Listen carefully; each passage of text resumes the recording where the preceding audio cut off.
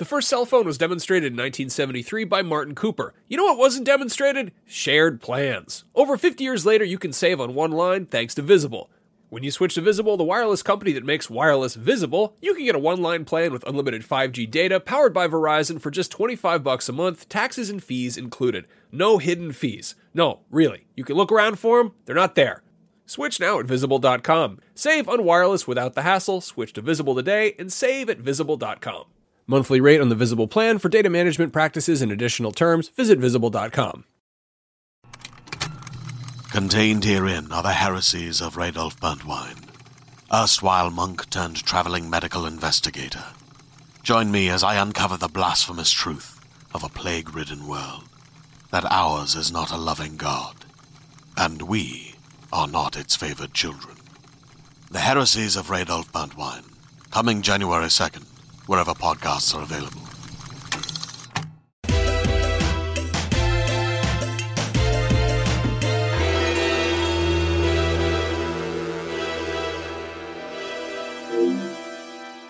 Beyond and hello, everyone. My name is Jonathan Dornbush, and this is Podcast Beyond, IGN's weekly PlayStation show, where we're fresh off. No, that was like a couple days ago, I guess the PlayStation Showcase was, but we're fresh off the excitement of it, so we're still very excited about that. I just read the words I put in front of me. I don't know what's really happening. I'm joined this week by Brian Altano. Beyond. Lucy O'Brien. Beyond.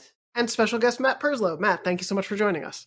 Hi, it's good to be here. I'm not qualified to say beyond, am I? Beyond? I just set that up today. We don't always do that, by the way. You can just say what you can just say. I don't know. Yeah, I'm just a sheep. I just say whatever Brian says. I screwed it all up really for everybody. Either way, beyond.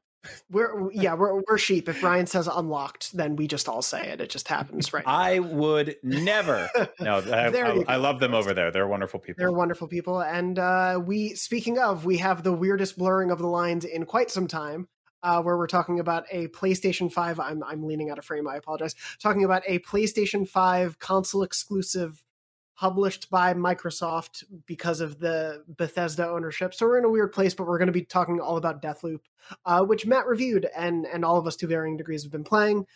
Some of us have some questions for Matt. Some of us have some thoughts on the game, and we'll jump into that, as well as a few other things. Just also wanted to say thank you to everyone who joined us last week for the live episode, which was filmed right after the big PlayStation Showcase. We did have to cut things short, so I apologize to everyone who tuned in live. Technical difficulties. Somehow, half the Bay Area just lost Wi-Fi at the same time, and so we had a few problems there, but thank you to everyone who joined. Apologies if I sounded like a robot at times because of the technical difficulties, but it was a really fun show. We've got a little bit of follow-up from that showcase, some things to talk about. But I think first, we should dive into Deathloop, which is currently available for PS5 and PC. We're not going to get too deep into story spoilers or anything, so if you haven't picked up the game yet or you don't have a PS5, as they're still difficult to get, don't worry, we're not going to spoil too much of the experience or anything. Anything that's in trailers or a review is fair game. And speaking of the review, Matt, I want to start with you. Obviously, people can go check out your review on IGN and YouTube. But you really, really loved Deathloop, and I can see why already from a little bit of playing. But do you want to give people just sort of your top level thoughts from your review of what you thought of Deathloop? Sure. I think if anybody's already seen that review, it got a 10, which obviously we don't hand out candy or cookies, right? So I consider it probably Arcane's best game that they've ever made. A company that have made some shockingly good games over the times. But a beautifully designed, incredibly confident, multi-layered kind of systems game that's all about being stuck in a time loop. And it's a time loop unlike any other that I've ever seen in a game. And the way that it uses that to encourage you to play in all manner of different forms, I think is just absolutely astonishing. Your review got me so excited. This is a game I think that our audience, and I think it's fair to say from all of us, we were getting a little bit of fatigue just of the fact that it was at every single showcase and state of play. We were getting trailer after trailer. And I think we've said on the show pretty much we just want to play the game now. We get how cool it looks. We just want to jump in. And your review was really, really exciting to get to read. And I encourage everyone who, whether they're jumping into the game or not, to go check it out. And I'm really glad you got to do it because you're also a huge Arcane fan, correct? You're a big fan of their previous work. Yeah, I've been playing their games for not quite the 20 years that they've been around, but my first game with them would have been Dark Messiah: Might and Magic, released back in 2006, I think, which was kind of famous for having a really, really good kick, and they finally brought it back for Deathloop. If you like kicking things and watching men kind of like tumble off cliffs into like icy depths and stuff like that, there's a lot of that in this game as well. But Dishonored is obviously the games that they're probably most famous for, and I think if you like Dishonored, there's a lot of that in this game. But Dishonored is obviously a very, very stealth-focused game, and all of that stealth focus is kind of here. But it's definitely a first-person shooter as well with really, really good guns. So kind of like that whole idea of play your own style. Do you want to be stealth or do you want to be a bit more aggressive? The aggression in Deathloop is dialed up to like 15. Yeah, there's no for some people, I know it throws some people off of Dishonored. There's no sort of karma meter here, correct? No, yeah. So the beauty of kind of the time loop is that everybody's going to come back the next day, so you don't really need to worry about the fact that like your morality is encouraging you to knock people out and hide their bodies in a cupboard and hope that they'll wake up in kind of like 4 hours and be absolutely fine. Everybody on the island basically hates you. You hate everybody. So just stab them in the back until they disappear. Like, absolutely, that's the way to go. And so, yeah, it does make that. I think the thing with Dishonored is because a lot of people want to stay with that morality meter and stay very quiet, it actually stops you from engaging in a lot of that game's systems. Like, there are some incredible things that you can do in Dishonored that require you to kind of get a bit more nasty with the enemies. And so most people, you know, that want to stick to that stealth will just knock them out and hide them and don't engage with any of this. Deathloop is very much a big part of this. Goes, hey, you're never going to be punished for being like creative and expressive in this game. So absolutely have at it. Like, throw people in the air and gun them down like they're clay pigeons. You know, and that's kind of like the start of a huge kind of open, very kind of experimental system that this game encourages you to use.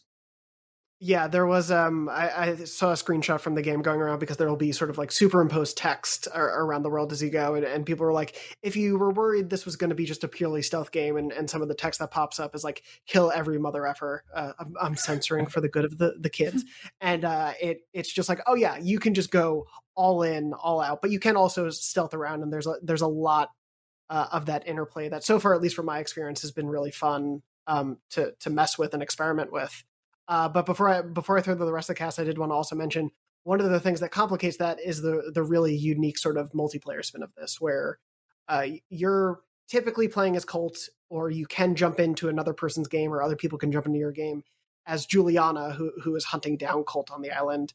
How much time did you get to spend with that mechanic for your review, and how much have you spent with, and like, what do you think of it in general? Mm-hmm. So up to the review, kind of like that was the last piece of the kind of game that we were allowed to start playing with. So I think by the time I'd done the review, I'd maybe kind of like done 4 or 5 hours, kind of like jumping into people's games. It's all basically I've done for about another 10 hours since. It's a very Moorish kind of PvP activity. If anybody's played Dark Souls and kind of the invasion mode in that, that's sort of what it's riffing on. But whereas Dark Souls is kind of about setting up kind of like those master duels with someone else and kind of seeing who's the best kind of swordsman or axeman or, you know, magic fighter. Deathloop is much more about cat and mouse, like setting up ambushes, using the map knowledge that you've learned over kind of like playing through that campaign, and knowing kind of like where your target's probably going to be. Because if you jump into a specific time of day in a specific area of the island, you kind of know what the cult in that island, in that section of the game, is probably doing. They've probably got their eyes on this target. And because, you know, you might have finished the game before, you might have done that section before, you can run there. You've already learnt the secret pathways to get there, and you start setting up ambushes. But when it all kicks off, it's like, oh, it's so much fun. And even when you lose, there's still a lot of kind of gratification out of it. And, you know, kind of like, yeah, you didn't live to see another day, but you might have got in a few hits, which gives you some points. And that eventually unlocks far more guns for Juliana and kind of like also new wardrobe looks for both of the characters. So yeah, it's kind of an anecdote generator is kind of probably what it is. But there's also kind of a lot of kind of things to say, like, look, we're going to reward you because you were really smart at killing him this time. Yeah, it's I haven't jumped into that side of it yet, mostly because I fear I'm not going to be a good enough Juliana just yet. I feel like I need a little bit more familiarity with the world. But that's what's so great about this game so far to me is that it both tells you this, but it's very true that knowledge is like your best weapon with this game. Knowing the world, knowing how the characters are going to be operating within that time of day is so tremendously important to know versus purely what gun you have, though that can be very helpful, but it's like knowing your options can be so much more, which is really, really cool. I do want to sort of throw to everyone else. Lucy, I want to start with you because I know you've played a bit, but you also have some questions for Matt about some of the game. Well, I mean, for everyone listening, just sort of think of me as like a very dumb idiot that just started the game and doesn't really have much of an idea. Like I was saying, Matt, I did read your wonderful review, but I didn't really read much else. Like I haven't gone deep into the mechanics of Deathloop because I wanted it to be fresh when I jumped into the game. So I'm I would say I've played about 4 hours, and I've just come out of what could be described as a sort of a quite lengthy tutorial into the more you can do whatever you want kind of instruction from the game. And so, okay, these are my questions, right? So obviously you have to kill 8 targets. That's the fundamental goal of the game. You've got to kill 8 targets. You have to kill them all, as I understand, within a single loop. Mm-hmm. That's the one. Okay. So all of the loops that you go through, you're just learning more about what those targets are doing within any given moment. And then you mix and match when you're going to jump into those areas at what type of day. I'm just trying to understand the end goal here. And then ultimately you have got a massive, like, almost like Death Star game plan, and that you try and execute at sort of near end game. Is that right? Am I correct? Yeah, you're pretty much bang on the money, but like the structure is really interesting because it's both very complex, but also it does have like a layer that simplifies it out. So I think anybody that kind of knows this idea of like you've got to kill 8 targets to break this kind of time loop, but they're so spread out over the island, and not just the island, but like these time periods. Because the way that it works is, I think a lot of people might be kind of worried that you've got like 20 minutes to do all of this in, like you do in Outer Wilds. It's not. The day is split into 4 individual segments. So you've got morning, noon, afternoon, and evening. And you go into the first segment and you can stay in morning for as long as you want to get all the things you need done. And then when you're ready to progress, it'll then go to afternoon. But things change, and that changes the way that all the maps do. And you can only ever go to one of the 4 districts on the island in a time period. So you couldn't, if there were 3 things in the morning to do, you can only choose to do one of them because you can only go to one district. Now, that sounds like you've got to kind of spend an awful lot of time like replaying those 4 segments over and over to figure out, well, how exactly do I do all 8 of these targets in one day? It's much more objective kind of based than that. You are actually following a storyline in the way that kind of Dishonored does, but whereas Dishonored is taking you from level to level to level and they're always different and those targets are always different, this storyline is just zipping you from time period back and forth around the island to the point where it's actually probably better to think of this more as a Metroidvania game. But whereas kind of like those sort of games, you get like, let's say halfway through the game and you'd find a key and it's like, now you can go back to that first area that we were in back at the start of the game, and now that door will unlock. Think of Deathloop more as like you'll get halfway through the game and you'll get a piece of information that might say, remember that door that was in the morning, but it's now the evening, and that door you've never been able to get into. When the day starts again, it's going to be morning again, and that area is going to be open for you to go into it. And now you've got this key code that's going to let you in that door. And there's going to be something in there that helps you understand how all this puzzle gets fit together. So the smarts are kind of orchestrated by the game to make sure that you never veer off the path and you're never sat there thinking, how on earth do I fit this? There's always something that helps guide you. But the way it does that still enables you to feel very smart about the way you did it. Interesting. Okay, so my question then would be, and you've helped me understand it a little better, but my question would be like, do you get to a point where it's like, right, I've got all the knowledge I need to attempt to like kill all these people during one loop? And if so, like, how many tries did it take you to do that once you were confident that you had everything that you needed? So the kind of beauty of the fact that like it's got really well defined characters is that you don't play a silent protagonist. Like Colt actually has a voice, and when you've got all the information you need to do, like Colt will literally say to himself, like, I understand how this all fits together now. So that's kind of your cue to go and do it. By that point, you're basically John Wick with superpowers. Like it's not difficult to kind of do what you want. It might be difficult to do it exactly the way you want. So I've been playing it quite a lot since I roll credits on it, just because I want that final loop to be perfect. And there is kind of like, you know, a trophy reward for being able to do the entire game with only killing the targets and never touching anybody else in the maps. And kind of that's my current kind of like gold standard at the moment. Not managed it, but learning new tricks each time you do the loop and go like, oh, wait, like this route that I was doing, like I've done 7 times now that I was always never quite sure about. Actually, if I just go to the entire other side of this district, there's a secret entrance in to go exactly where I'm trying to go. And now suddenly this loop is a little bit more perfect than the one before. And so kind of like that almost works as an end game. Like, yes, I've already seen the ending and I don't need to follow on with the story, but it's almost like this end game scenario now where it's just, I want perfection and I want to experiment and I want to find new builds, new reasons to use guns with different powers. And so I'm just playing that final loop over and over. This episode of Podcast Beyond is brought to you by NordVPN, a great way to protect yourself online while also improving your overall experience while enjoying cyberspace. Are you tired of streaming shows, movies, or sporting events being unavailable in your region due to draconian restrictions that are based on completely arbitrary geographical boundaries in physical meat space? Well, switch your virtual location to a place where that's no longer an issue.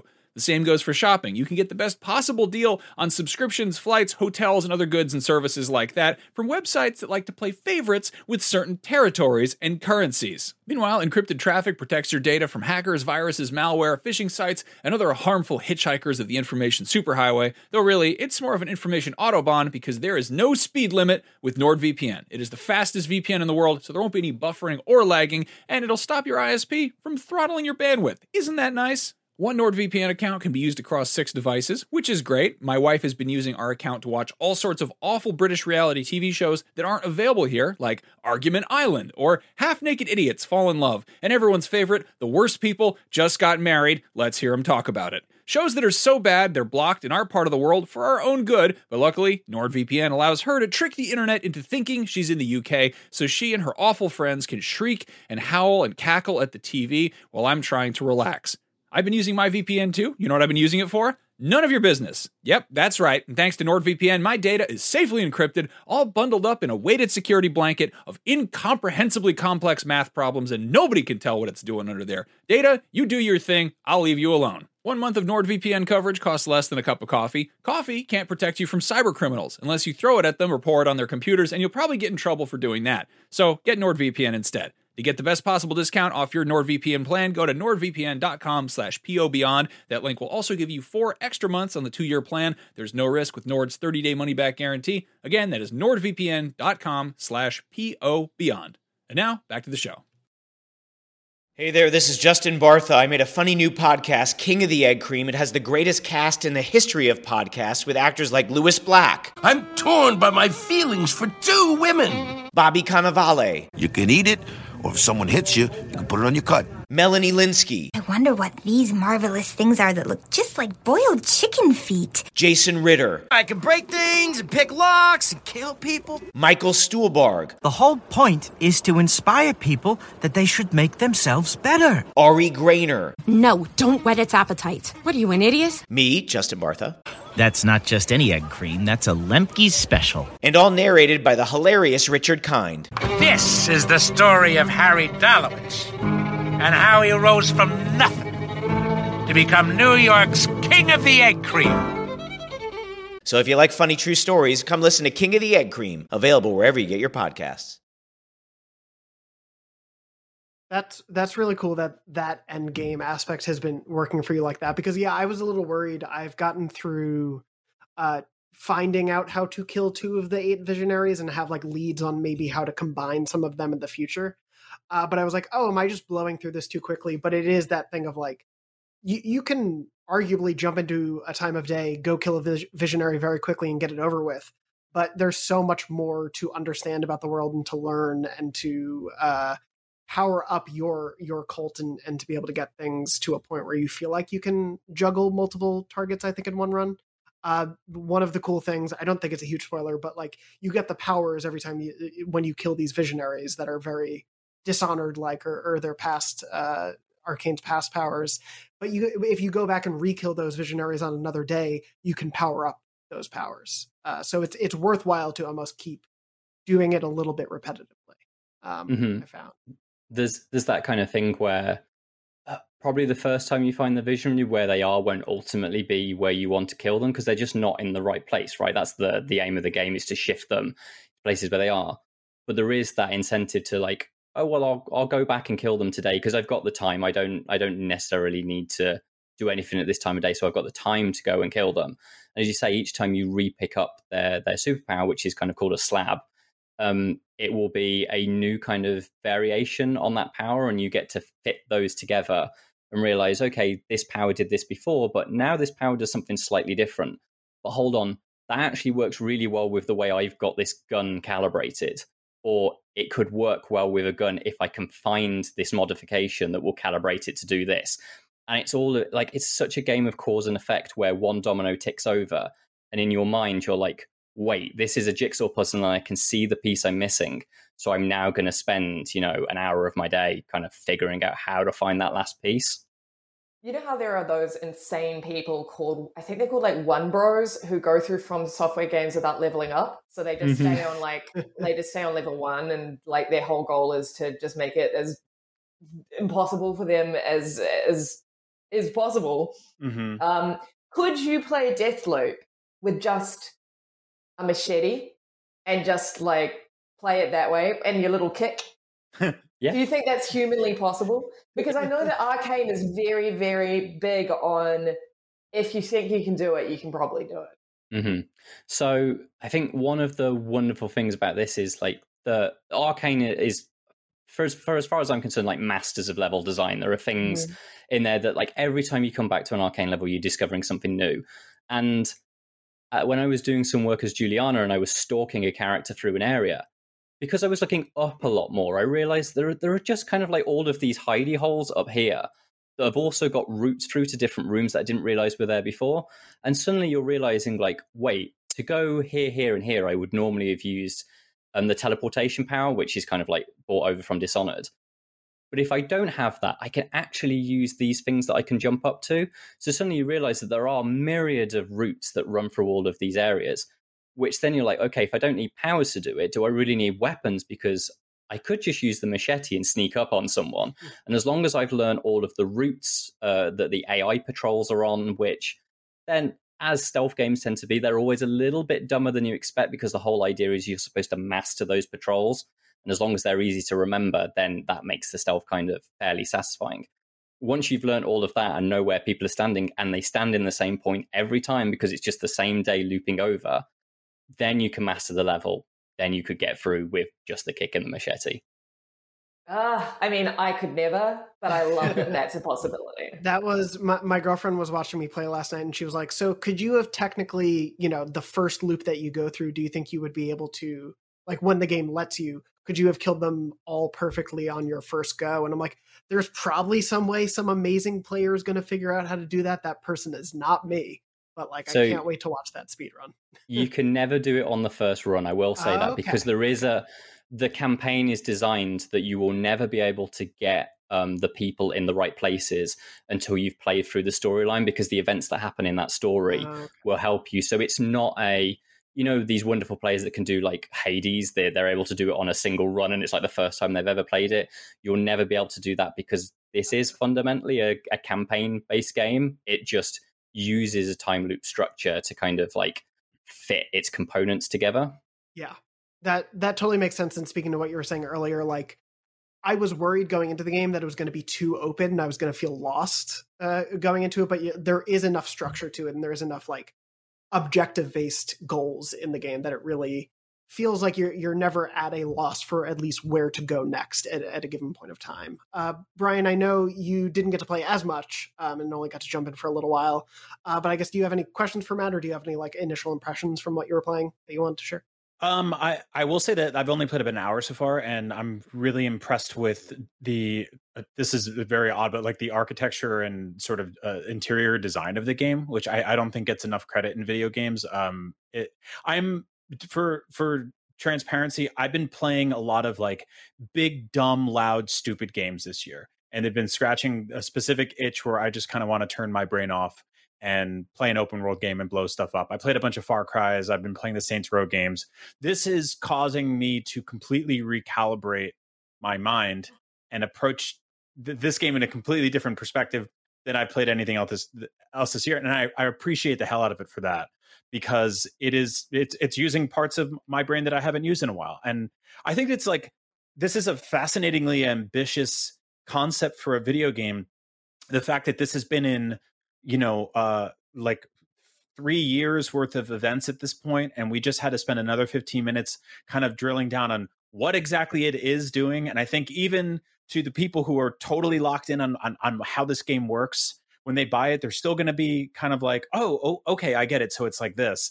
I appreciate the hell out of the fact that this is a game that on a pitch level probably confused many people in the room. And I think to this day, it's going to be a tough sell for a lot of people. I think it'll do well, and I think it'll find its audience for sure. This is coming from a studio that hasn't necessarily, had multi-platinum hits every single time they put out a new game. But I'm just so glad that they were able to do something this weird and avant-garde and get it out there, because it's really isn't like anything else I've seen before. And digging into it more and playing it more. And Matt, what you were talking about of sort of starting to look up a little bit and then realizing, oh yeah, like I don't have to be, crouched around on the floor with a little knife for this entire game. I'm going to, double jump onto this car. I'm going to climb up over here, go over there, and start to analyze things from different perspectives. I had a lot of fun just kind of like throwing beer bottles at people's heads from 500 feet in the air, and then seeing what they would do and how they would tell their friends, and then where I would go from there. And there's a lot of just like really interesting sort of sci-fi design philosophy behind a lot of the stuff that's happening here. I really like, we've seen the sort of, Groundhog Day, Edge of Tomorrow idea in a lot of video games, a lot of media. But I love the idea of like you die and you come back and your body is floating in sort of like Force Ghost hologram form of where you last left it. I dig all that. I think like video games have experimented with stuff like that. Even if you think back to like Mario Kart 64 had like ghosts of like your previous tracks and stuff like that. To go back to a level and you're like, oh, that's exactly where I died. I can see I got blown backwards through this thing over here. I definitely got shot in the face. It's a first person game, so I didn't know exactly how that happened in the moment, but now I get to see it. Is really, really smart. There's so much here that I love. Unfortunately, about an hour into my game, the game hard crashed. So I'm excited to get back in there and try again. Hopefully they, kind of iron out some of the technical issues so far. But other than that, it felt really rock solid. The voice acting is really fun and campy. The design is gorgeous.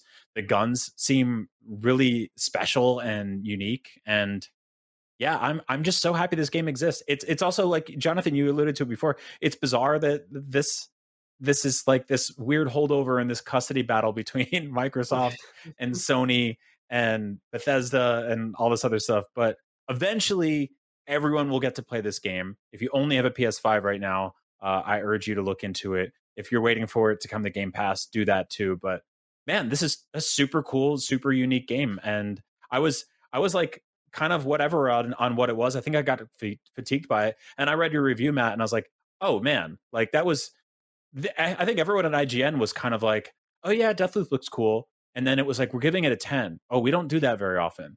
Oh shit, here we go. Yeah. I think, and all of a sudden it was all hands on deck. So yeah, pay attention to this one. I think that this is like, just bouncing off what you said, this is one of those games where I would have loved to have seen just how broken it was in development.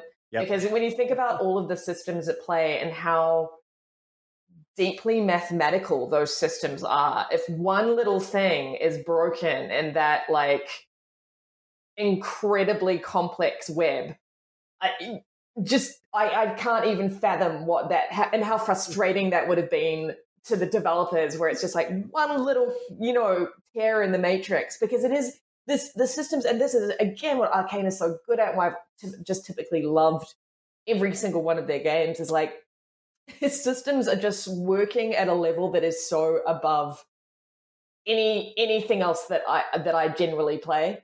Mm-hmm. You know what I mean? Like and you can play I find it to be quite accessible in terms of, I don't want to speak to how accessible it is for players with disabilities, but in terms of like skill level for able-bodied people,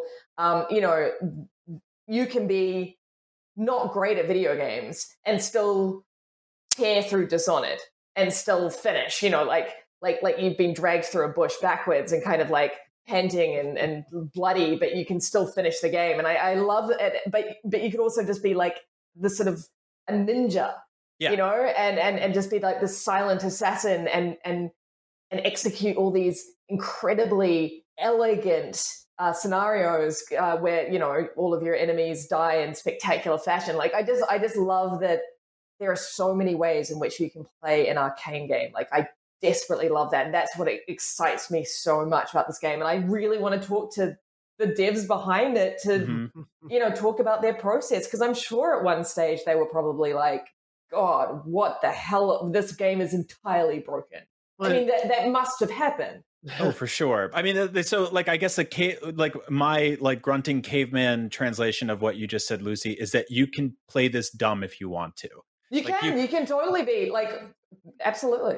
And it rewards playing it differently than that. And I think that and I've said this for years, but one of my favorite things about stealth games is when you go in with the best laid plans and you're meticulous and you're skirting around in the shadows and stuff like that. And then you're an idiot and you trip a wire, or somebody gets pissed off, and then or you shoot the wrong your gun instead of like, you know what I mean? Like that's happened to me already. I did a lot of that in this game, because there's a lot of like, okay, so there's dual wielding, and then there's like, you have your knife is up here on R1, and then your gun's over here. And so there was a couple times where I was just like, oops, nail gun to the guy's face. But what this game does, and which is, something I don't really have to recalibrate after playing something like Far Cry, is that when you go in and you're like, I'm going to do this, and you're doing really well, but then you screw up, it gives you a lot of sort of wiggle room to save your ass, which I think is great. I love stealth games where you can go in, and I think some of like the really early Splinter Cell games didn't really have this, right? Like you had to be,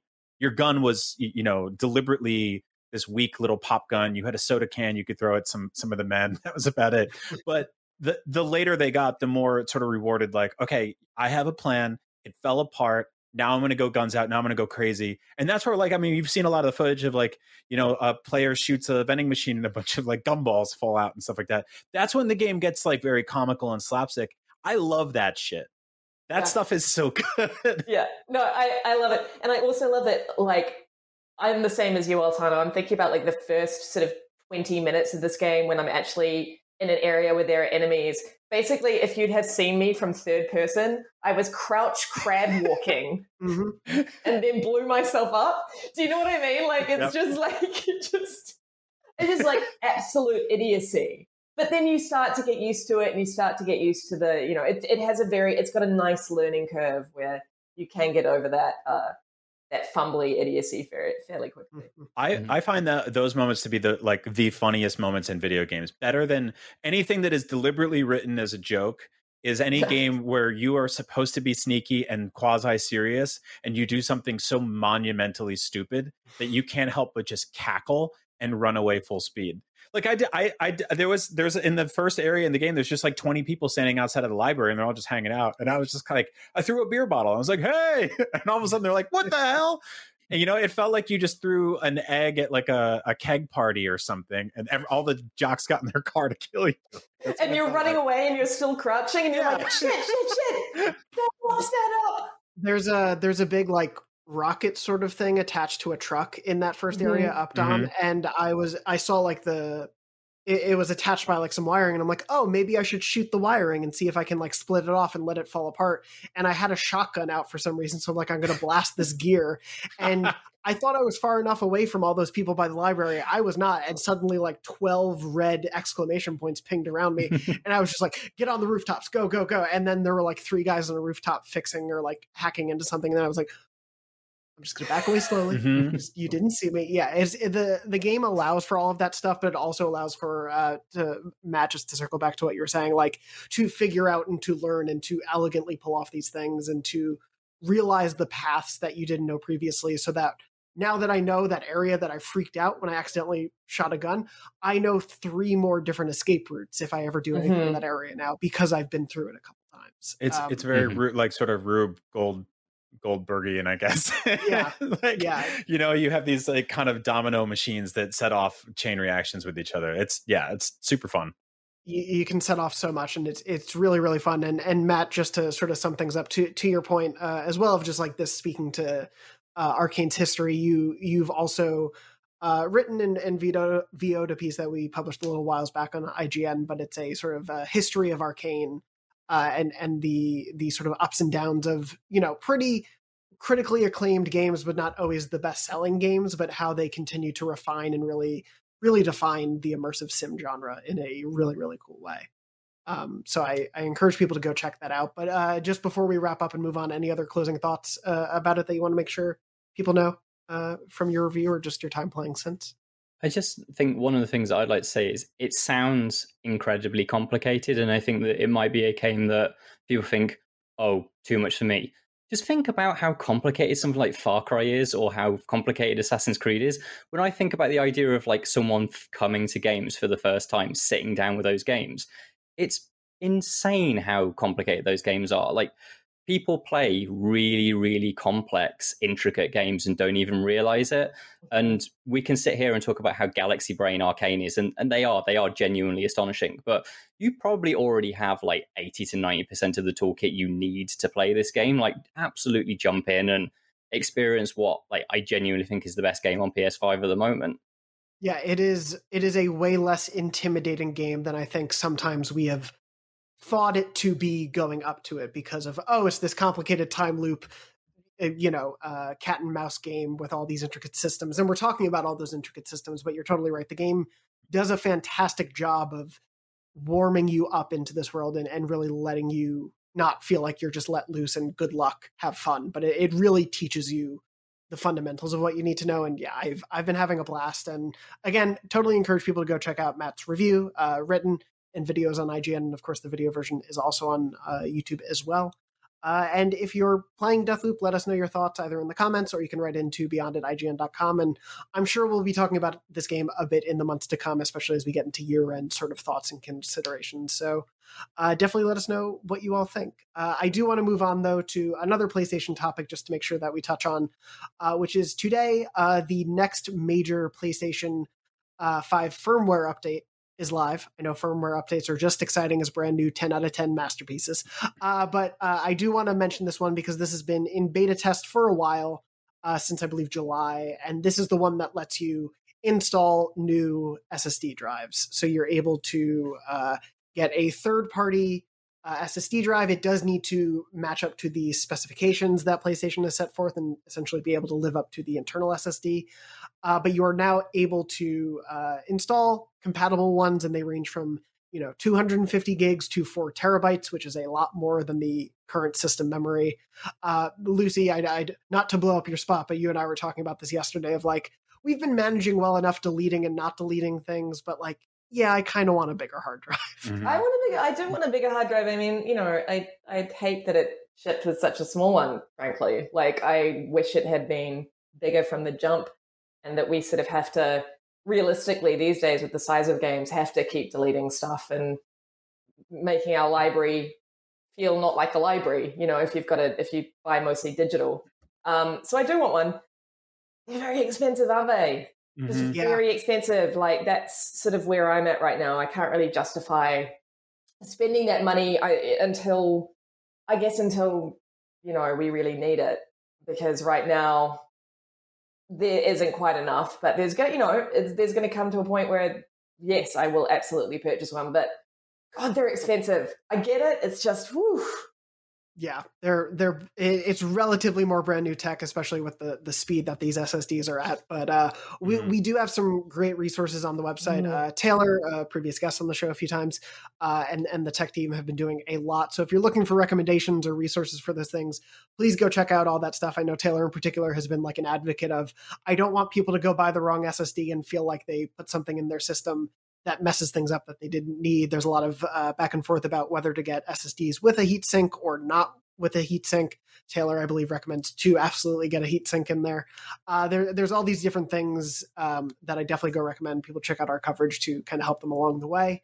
But this update also does introduce a few other things on the like software side of things, the UI specifically, including some control center customization and advancements to game base, which is where your groups and your friend list and all that stuff are in.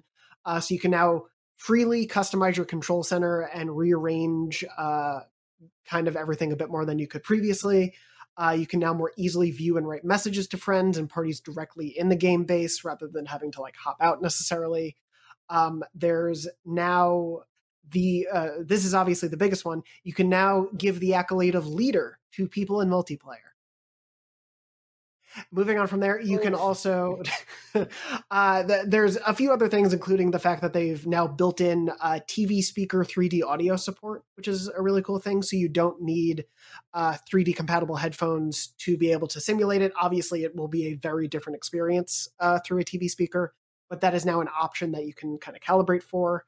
And just a few other various things in there. A few of us on the IGN staff got beta access to a while ago. And I will say for me, as I said back in July, the biggest thing is that trophies are now vertical instead of that stupid horizontal thing. Man, is that better. That's so much better. Oh my God, is that a much better way? And there's also now like trophy tracking.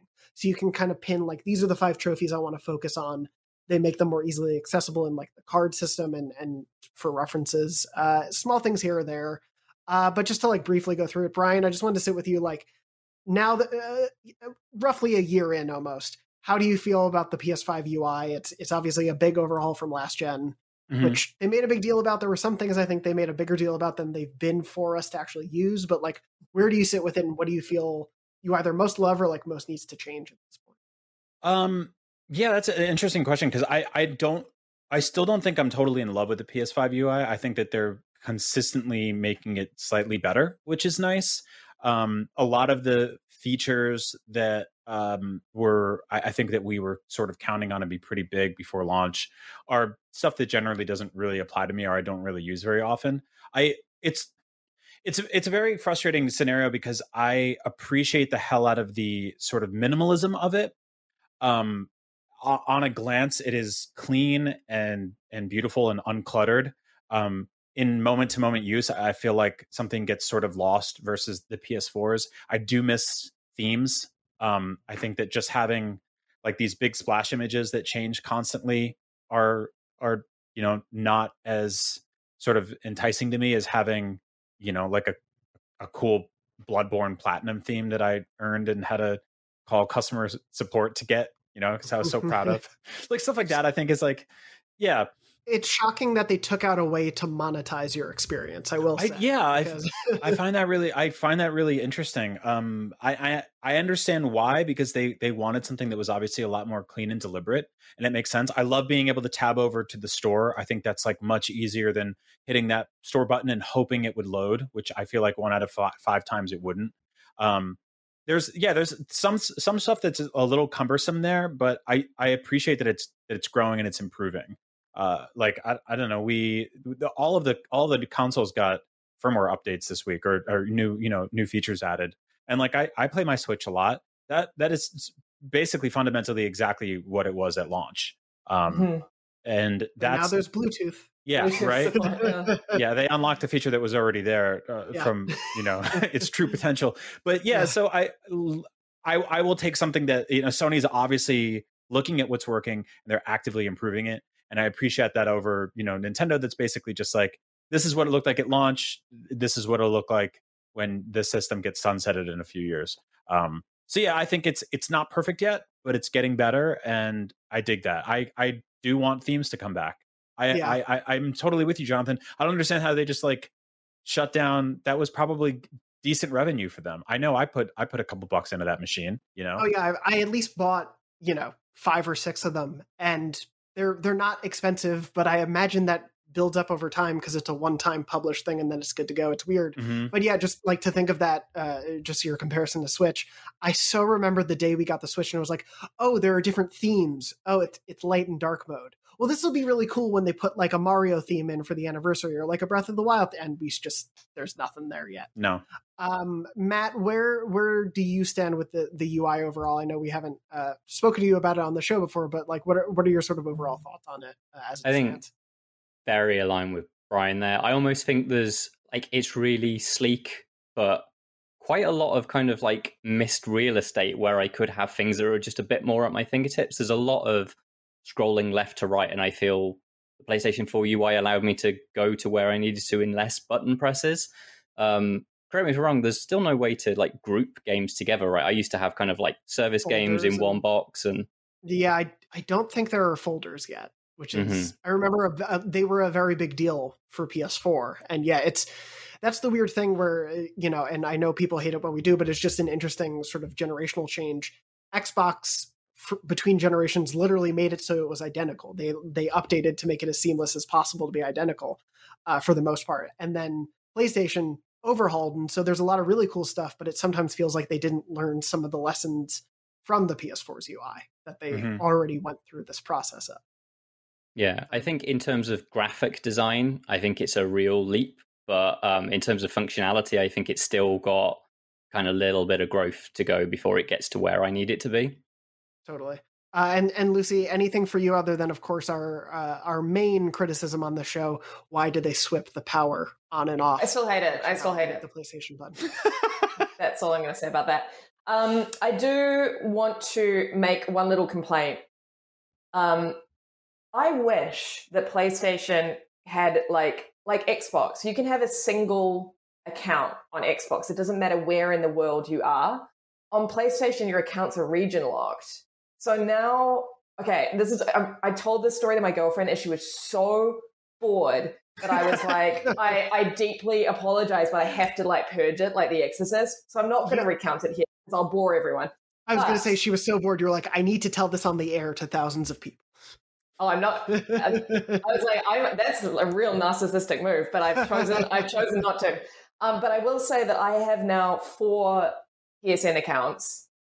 And I've got like an American one that I had to build, and I locked myself out of my last American one because I forgot the password for the email address that I had to make specific. You can see why my girlfriend was really bored. But all I want to say is that I really hope that one day that PlayStation accounts aren't region locked, because having lived in New Zealand, Australia, and now the US, it's just like all my stuff is like continually gone. Like all of my trophies, like I've had to just give them away, and now I've got like this crappy little like loose USA 16 account. Like I don't even have like my cool original handle. You know what I mean? It's just extremely frustrating. So if anyone's listening, please fix that because I'm pissed off. And if you're also listening, I guess go friend Lucy via her username. Oh yeah. I think millions. Look. Millions of us have lived in those specific 3 countries, so I could see. No, I'm with you. It's one of those things that they could definitely make easier. Yeah, fix it. Can't be that hard. Yeah, you just update the file a little bit. We're all engineers here. But just hit refresh. Just hit refresh. I think to all of your points, it's nice to see things are continuing to get better, but yeah, I think there's still a bit of a way to go till it gets to the place where it felt really great by the end of the PS4 life cycle. And as excited as I was for a new UI because it's cool and futuristic and feels different, it's odd to still be facing some similar problems. It feels like we're figured out 5 or 6 years ago. But again, obviously the biggest thing is for, the wider audience to be able to swap in and get a bit more storage space. Please go check out all of our coverage from the tech team on IGN. You can look up M.2 SSD expansion on IGN. You'll find plenty. But definitely check things out before you buy because there are a lot of different varied options. And as everyone said, they're sometimes really, really expensive.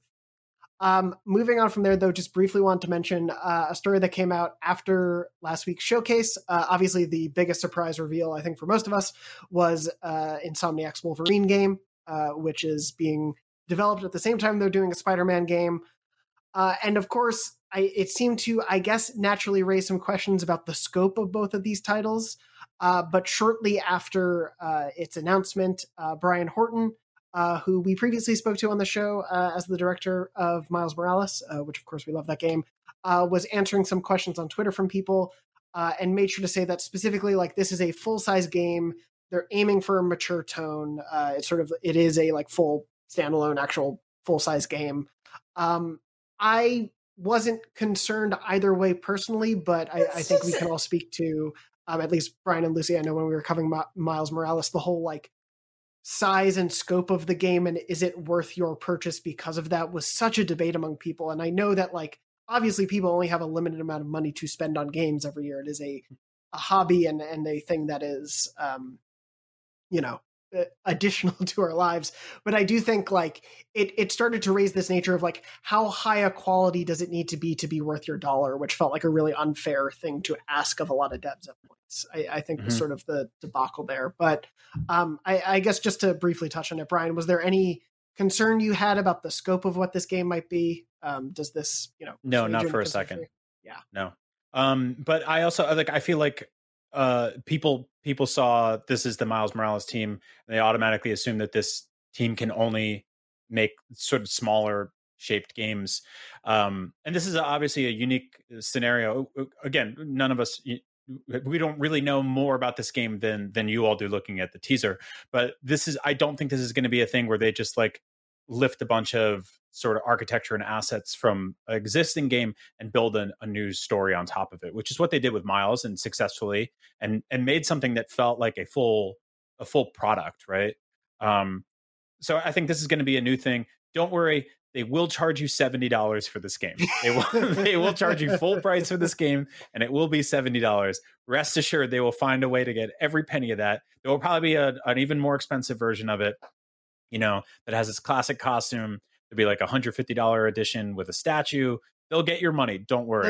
The special edition actually comes just with 3 blades, just 3 free blades you can attach to your hand or just use in the kitchen. It's great. Finally. Look, I've got to bounce in like 3 minutes, so I'm just going to add my 2 cents here. I just, the thing that infuriates me about like anyone thinking, oh, it's just going to be like Miles Morales. It's like, who would get the Wolverine license and say, we've decided we're going to make this a 5-hour experience for children?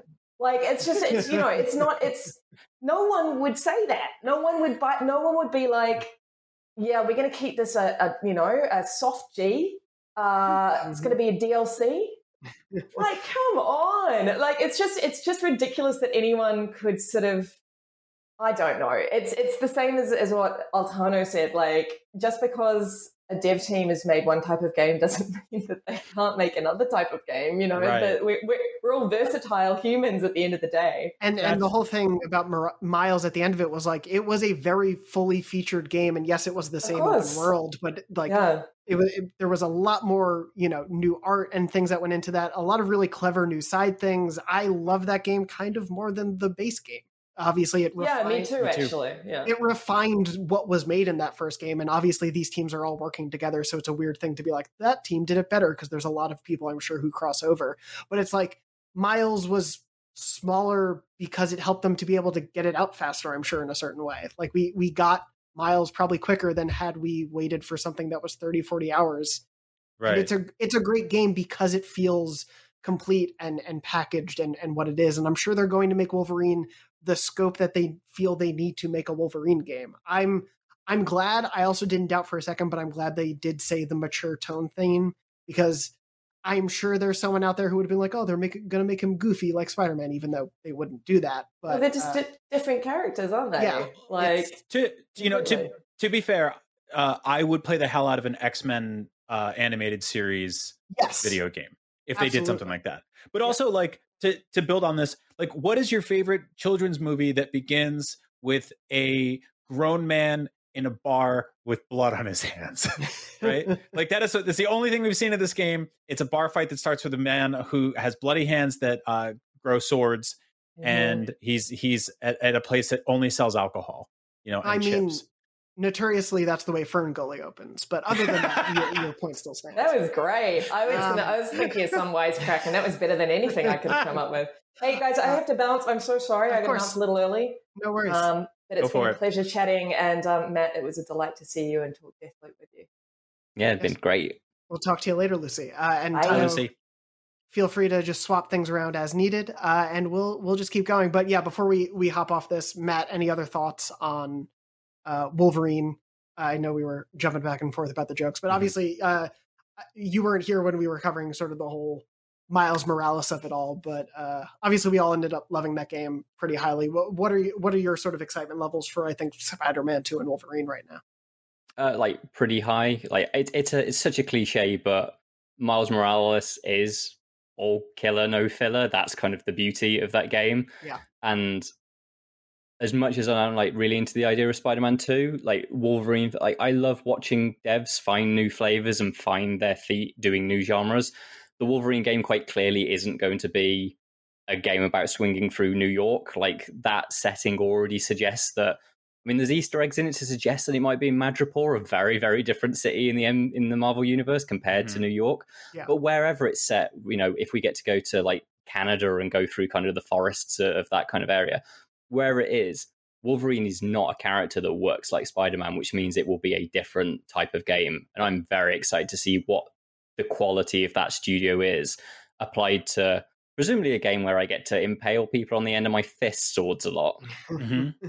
Yeah, we straight up don't know if it's an open world game yet, right? Yeah. We know nothing. We don't know that. And I would be inclined to say it probably isn't. I would imagine it has open world hubs to it to a certain extent, but like in the same way that Ratchet and Clank went to different locations, that's kind of what Insomniac has done more often than Sunset and Spider-Man in terms of open world. So they can do both very well. So I wouldn't be surprised, especially with some of the level design in Rift Apart, that was a bit more open, if we get a more modular level-based game, but they are some pretty big, like a section or a neighborhood of Madripoor we might be in, rather than it's just all set in Madripoor. But yeah, there's so much possibility to it is kind of it. And that's the exciting part for me, is like, after what they did with Miles, I trust Brian and his team and everyone working on it so implicitly to like knock it out of the park again. I can't wait to see what they do.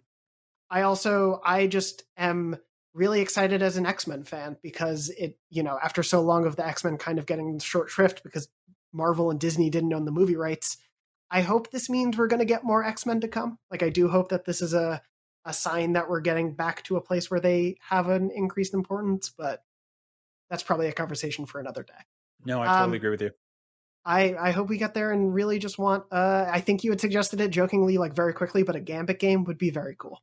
I would love that. I mean, so what I love about the Wolverine scenario is that it brings in obviously a bunch of themes and settings and stories and characters that you didn't really get with Spider-Man.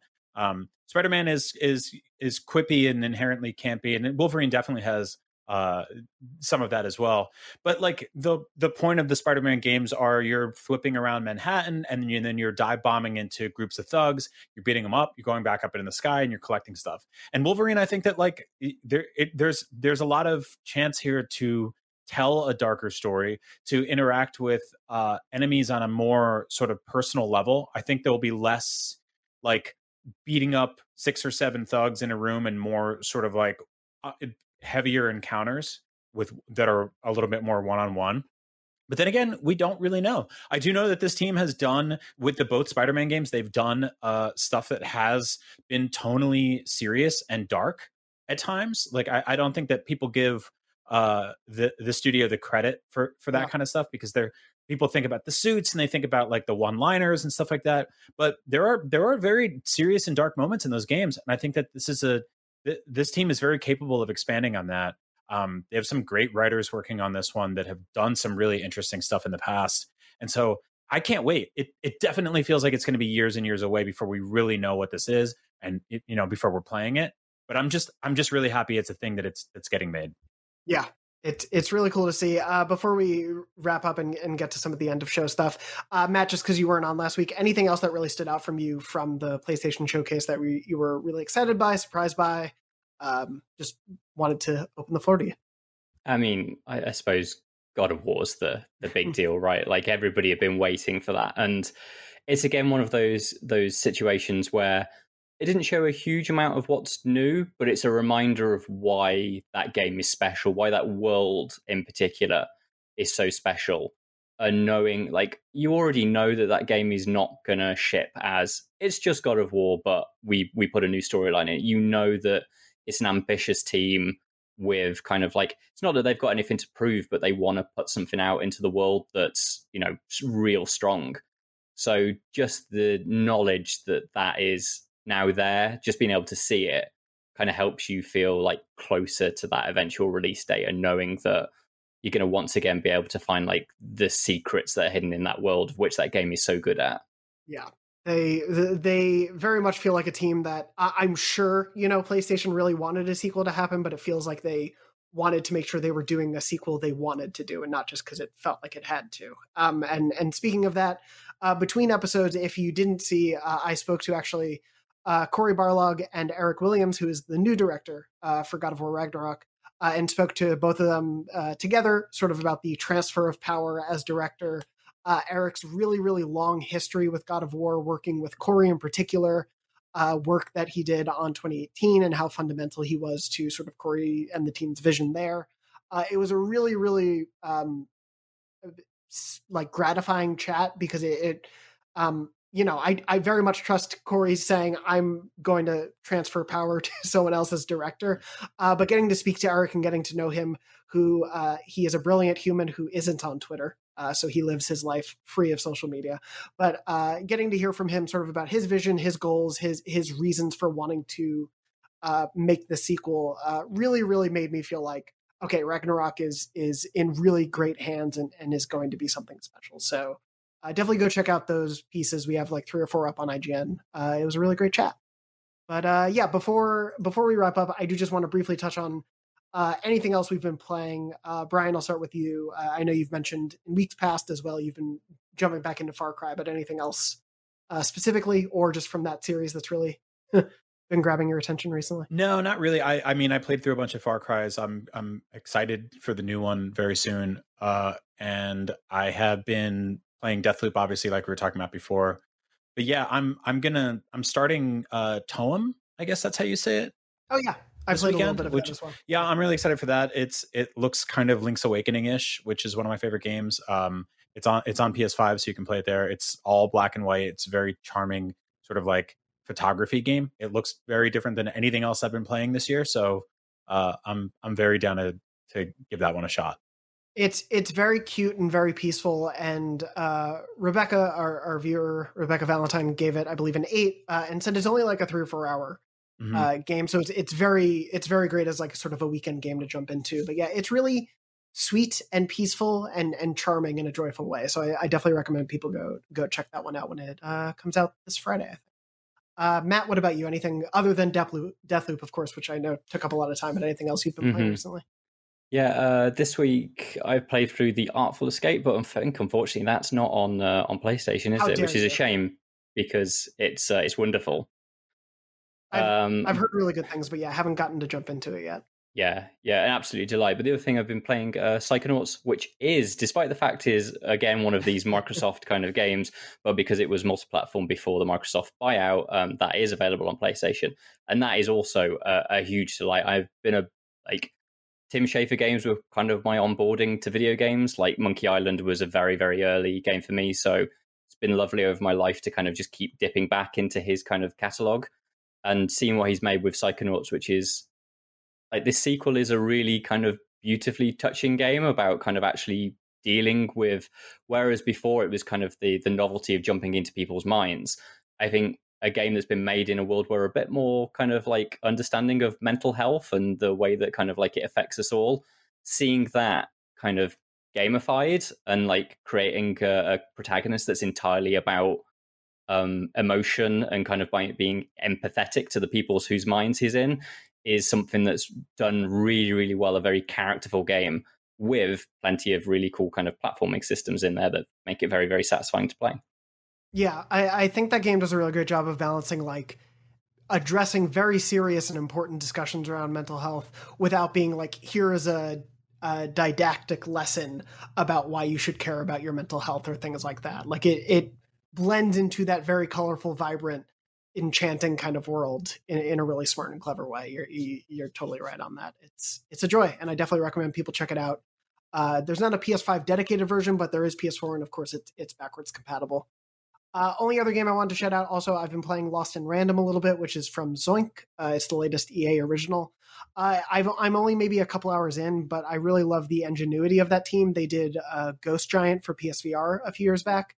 And Lost in Random is basically a game with a sort of like Tim Burton Nightmare Before Christmas or Leica Studios Coraline art style to it. It very looks like it's stop motion-y almost, where you're playing as a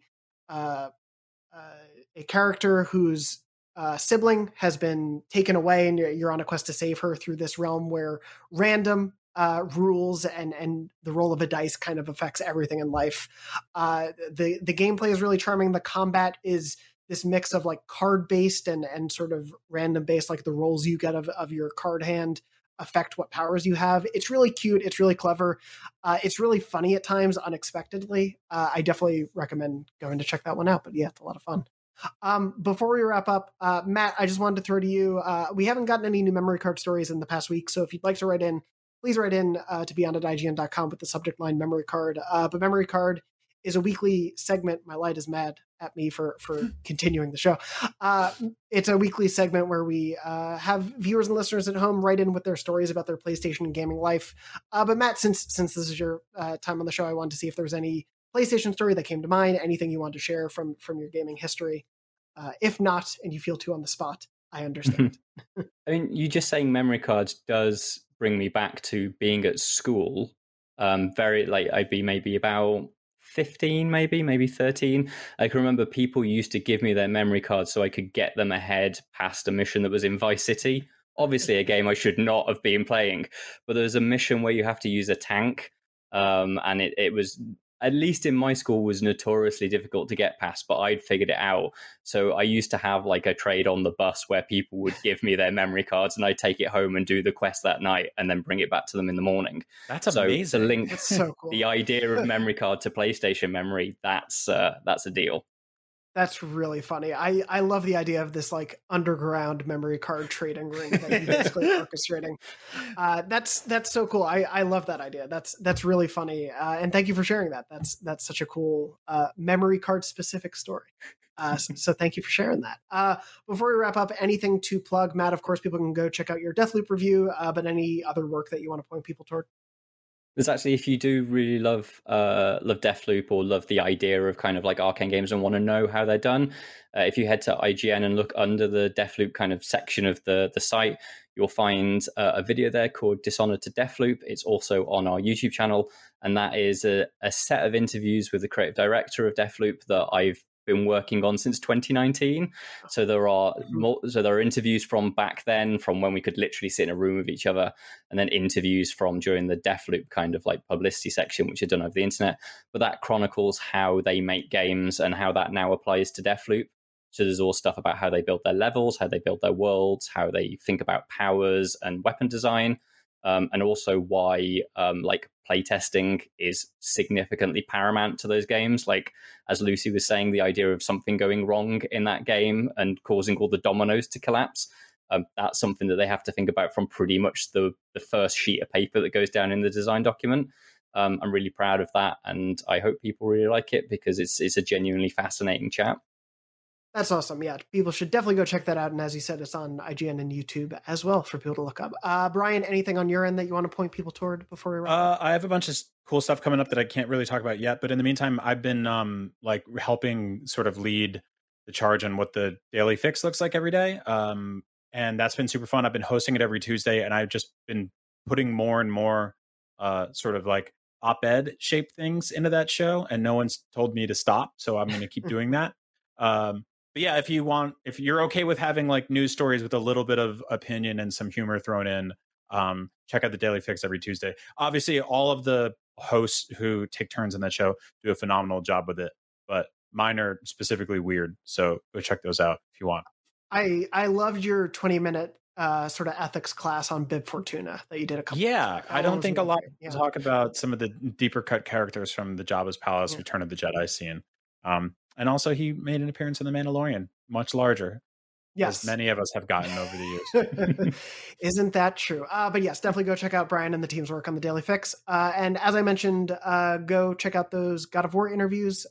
Corey and Eric were very giving of their time and their thoughts on the creative process for those games. So please go check that out. But that is going to pretty much wrap us up for this week's episode. So thank you, Brian and Matt, for joining me for this week's Beyond. Thank you to Lucy, but she's not here anymore, so whatever. And thank you to Tayo, our producer, for making the show happen. And thank you to everyone out there listening and watching. We hope you're safe. We hope you're well. And as always, Beyond. Beyond. Beyond. You said it. Yeah. Hey there, it's Rachel Ballinger, and I am extremely excited to invite you to Rachel Uncensored. It's my podcast where I sit down and get real with my friends and celebrity guests, where we talk about all sorts of topics. And sometimes we might be under the influence when we do so. We cover things from personal stories to hot button issues. And it's the only place on the internet you can find an uncensored version of me. It's a side of me that you might not have seen before because it's not the most family or brand friendly. But don't worry, I'm still sort of slightly a decent human being. If you're intrigued, then make sure you check it out. New episodes drop every Wednesday. You can find it on Apple Podcasts, Spotify, or wherever you listen to podcasts. Trust me, you won't want to miss out on the fun and candid conversations we have here on Rachel Uncensored.